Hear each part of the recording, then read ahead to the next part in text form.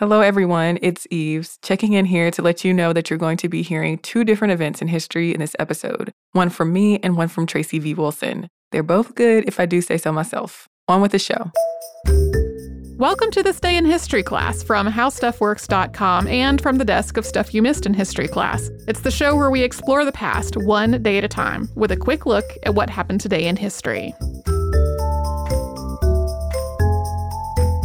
Hello and welcome to the podcast. I'm Tracy V. Wilson, and it's October 9th. Che Guevara was executed on this day in 1967. He was born June 14th, 1928, and his full name, was Ernesto Guevara de la Serna. And before becoming a revolutionary, he grew up in a middle-class family. He had a pretty typical middle-class upbringing. He went to medical school. He traveled a lot during his university years, and as he was traveling, he saw the tremendous poverty that was just endemic in many parts of South America. He came to believe during all of this travel and during his studies that the only way that the common people could take the power and wealth out of the hands of the elite was through an armed uprising.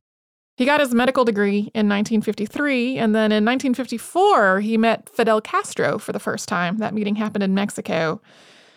He joined up with Fidel Castro and was instrumental in Castro's overthrow of the Cuban government in 1959. After the revolution, Guevara was made the president of the National Bank of Cuba and also served as the Minister of Industry. Aside from that, he was sort of Fidel Castro's right-hand man. Guevara was deeply against U.S. policy and against U.S. influence in Central and South America. This was at a time when the United States was using the fear of communism to justify ongoing intervention in multiple places in Central and South America.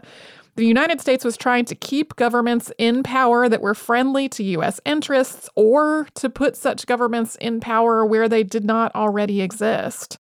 In 1965, Guevara either left or was dismissed from his work in Cuba. It's not 100% clear. He did write a farewell letter, though, in which he said, quote, "I have fulfilled the part of my duty that tied me to the Cuban Revolution, and I say goodbye to you, to the comrades, to your people, who are now mine." Castro read this letter in a public speech on October 3rd, 1965. When Guevara left Cuba, he wanted to spread revolution to other parts of the world. So he did things like go to the Congo to train guerrilla forces. He did also secretly return to Cuba for a time. And then he went to Bolivia and he joined a guerrilla uprising against the Bolivian government. He arrived there in the fall of 1966. He got into Bolivia with a forged Uruguayan passport. The reason he chose Bolivia was that he thought that conditions were really ripe for revolution in lots of Latin America, but he thought that Bolivia was less of a priority to the United States, so he might face less opposition from the United States there. That didn't turn out to be true, though. By May of 1967, U.S. intelligence had heard that Guevara was alive and then had confirmed it. The CIA had thought that when he left Cuba earlier that he had really been killed because nothing was heard from him for a time, at least from American authorities. And the CIA was monitoring the situation, was keeping President Lyndon Johnson updated on what Che Guevara was doing in Bolivia. By the fall, Guevara's force was actively fighting against the Bolivian military, although nearly a third of his men were killed in one engagement on August 31st of 1967. About 2 weeks after that, the Bolivian government started dropping flyers that advertised a reward for Che Guevara's capture. Soon, he was facing dwindling numbers of his fighting force, and he and many of his fighting force were ill. The Bolivian army captured him with support from the United States military on October 8th. And they executed him at the age of 39 on the 9th. They decided to execute him because they thought that a trial was just going to spread his ideas and increase his popularity, so they thought it was a strategic decision that an execution would put a stop to what he was doing and to his reputation, but it had the opposite effect. That didn't work at all. After he was executed, they cut off his hands, took photos, cut off some of his hair, and buried him in an unmarked grave. There were some questions among U.S. intelligence at first about whether he really had been killed, but a presidential advisor confirmed Guevara's death to President Johnson on October 13th. In 1997, his remains were located and sent back to Cuba and reburied there, and Fidel Castro was at that ceremony. Although questions were raised later about whether those remains really had been his. A picture of Guevara in a beret has become iconic and very widely reproduced, and that photo was taken in 1960 by Alberto Corda. Thanks to Eve's Jeffcoat for her research work on today's podcast, and to Tari Harrison for all her audio work on this podcast. You can subscribe to This Day in History class on Apple Podcasts, Google Podcasts, and wherever else you get your podcast. Tune in tomorrow for the death of an assassin.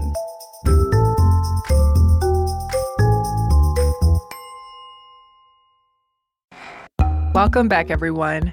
I'm Eves, and you're listening to This Day in History class, a show where we peel back a new layer of history every day.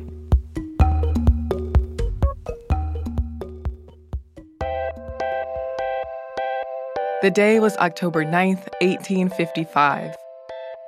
Joshua Stoddard received a patent for the steam-powered calliope, an instrument that produces musical notes when steam is sent through large whistles.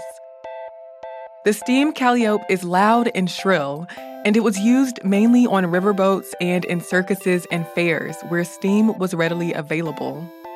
The calliope is sometimes called the steam piano or steam organ. Stoddard was a beekeeper, following in line with the family business. Because his family was well off, Stoddard had time to invent things. One of those creations was the calliope. The original calliope had 15 whistles of different sizes attached in a row to the top of a small steam boiler. Stoddard was issued patent number 13,668 for his so-called apparatus for producing music by steam or compressed air. In his patent, Stoddard noted that his use of a puppet valve, now called a poppet valve, to let steam or air escape was an important feature of the instrument. As a spoked cylinder revolved, it pressed on the puppet valve stems, lifting them and letting steam into the whistles. That meant it was the first patented completely mechanical calliope, though Stoddard did later replace the cylinder with a keyboard so the instrument could be played by hand.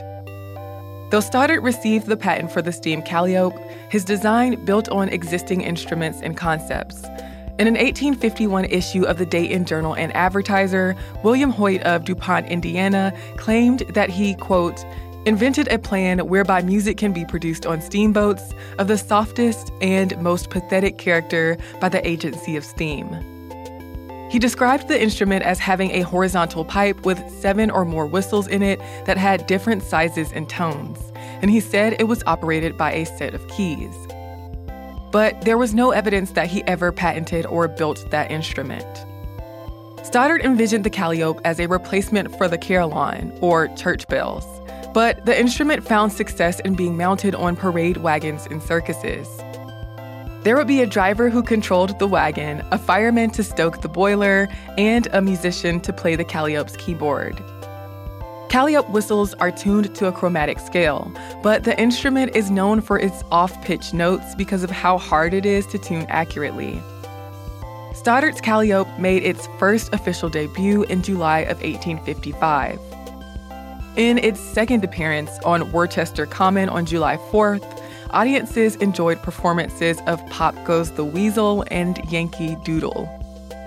Some models of calliopes could be heard for several miles. Because calliopes were so loud, they were good at attracting attention. So they were installed on riverboats, in circuses, and on steam-driven carousels. But it was so loud that some of Stoddard's family and the people in Worcester were ashamed of the instrument. The city of Worcester even passed an ordinance that banned playing the calliope within city limits. The loudness of the instrument also was not great for calliope players, as it could cause premature hearing loss. Stoddard started the American Steam Music Company to make the calliope for railroads and steamships. Stoddard created improved models of the calliope, and the instrument was installed on many boats. The number of whistles on a calliope varied from around 20 to 32. And people experimented with different uses for the calliope, like using it to alert ship's captains of changing weather conditions. Though it wasn't long before Stoddard lost control of the company, other companies manufactured calliopes for years. As many calliopes were automated through the use of a cylinder or music roll by the early 20th century, calliope players became less integral to the operation of the instruments. But they still had a keyboard, allowing a person to play the calliope manually. Around this time, compressed air began to replace the steam used in calliopes, which was safer and more convenient. Calliopes still exist today, and some are still in working order, though most are no longer playable. Stoddard didn't make a bunch of money off of the calliope, and after he lost his company, he returned to farming and beekeeping.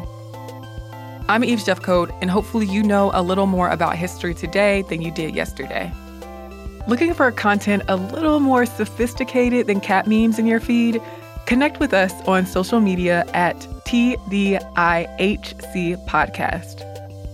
And if you would like to write me a letter, you can scan it, turn it into a PDF, and send it to us via email at thisday@iheartmedia.com. Thank you again for listening, and we'll see you tomorrow.